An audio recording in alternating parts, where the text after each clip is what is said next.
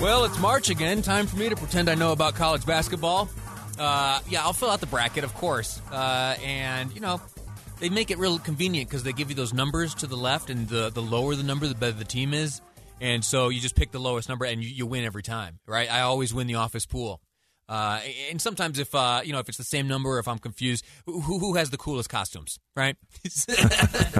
Here's the thing. You want to be, you could always just do the seeds, but then you start looking at it going, well, now wait a second. What if I have a Cinderella that does this, because no one's going to pick that team?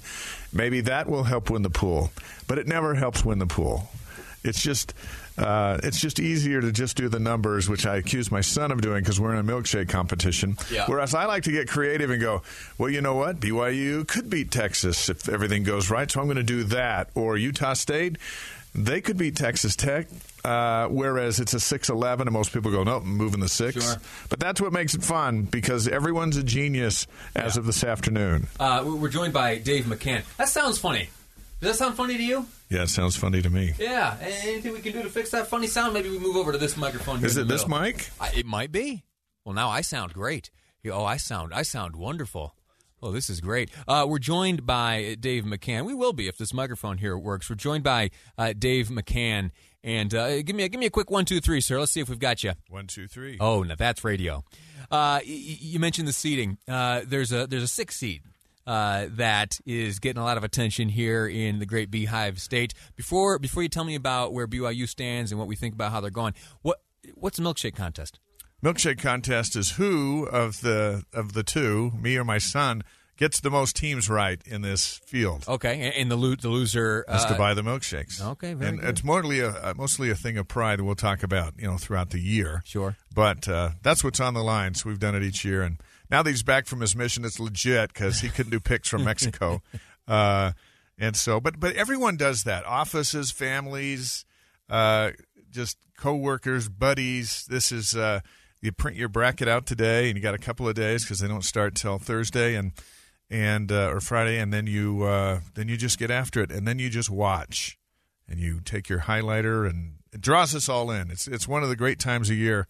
Whereas last year on this day, it was off, and everyone's talking about COVID and soaring numbers, and today we're talking about teams and brackets and matchups, and the COVID numbers are plummeting here in Utah, and it's just a great start to a big week. That light at the end of the tunnel is getting closer and closer. These games coming up are helping us get there. The numbers you mentioned are helping us get there. This vaccine, as it makes its way into more and more Utah arms, over 1 million is the big update over the weekend.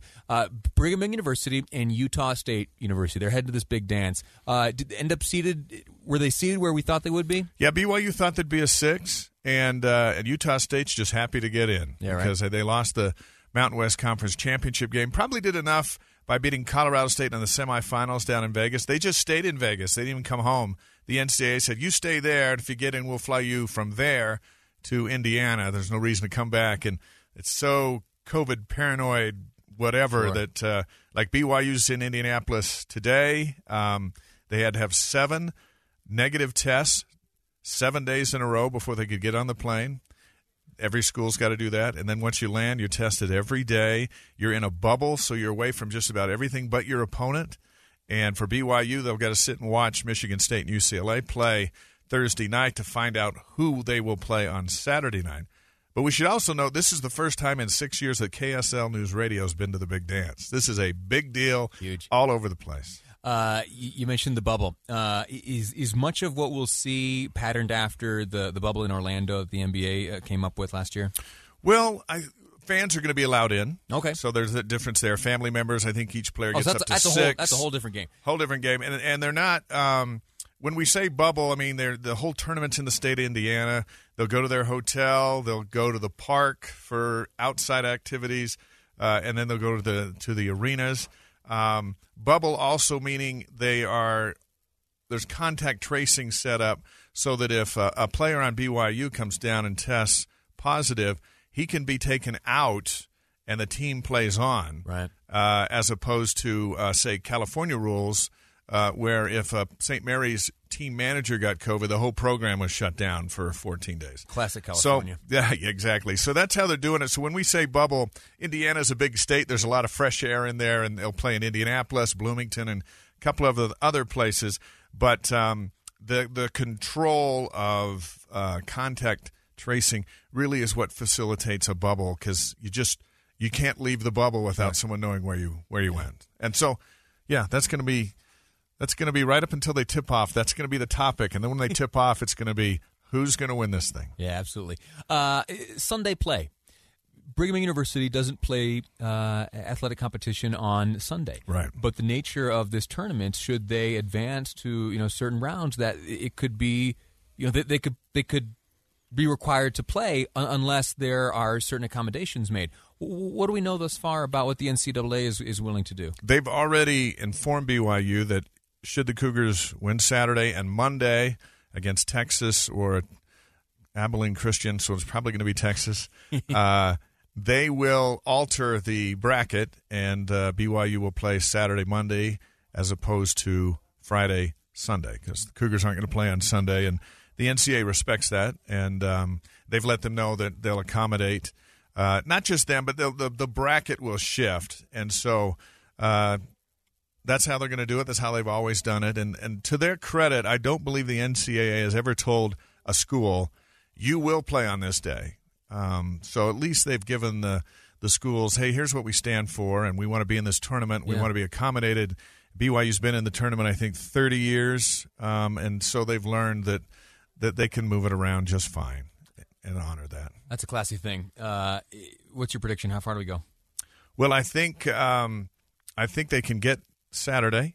Michigan State and UCLA are big names that haven't had big seasons. Michigan State has beaten some big teams, but they're 15-12. UCLA is 17 wins, but they've lost 4 in a row coming in. BYU, I think, got a taste of their potential in the first half against Gonzaga in the WCC tournament where they led by 12 at halftime. Right. They got a taste that they can compete and be successful, but they got to come out and take care of the basketball, and they got to shoot lights out like they did in that game. Now, remember, they lost to Gonzaga, who beat everybody. Yeah. And I didn't think they were going to win. I just thought that they just were going to have to play lights out to give themselves a chance, and they did. And so now they're not playing the number 1 team. They're playing an 11 seed, and if they go out and take on that same kind of approach, they can get through Saturday. Beating Texas on Monday night, they're the 2 seed, I think.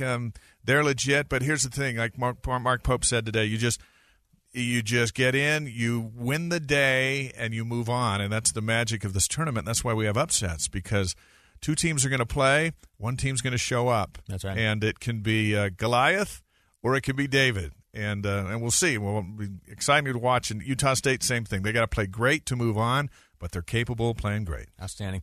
Dave McCann, thanks so much. A pleasure chatting with you. Let's see if we can squeeze in a few more of these chats before I hang things up. Get your bracket filled out, too. Don't be one of those that wakes up day after day one, starts marching them in there. That's the way. Dave McCann, KSL Television, thank you so much for your insight here. We'll chat again soon. We're going to take a quick break. When we come back, we're going to wrap up today's program with a quick look at how vaccines are impacting Washington.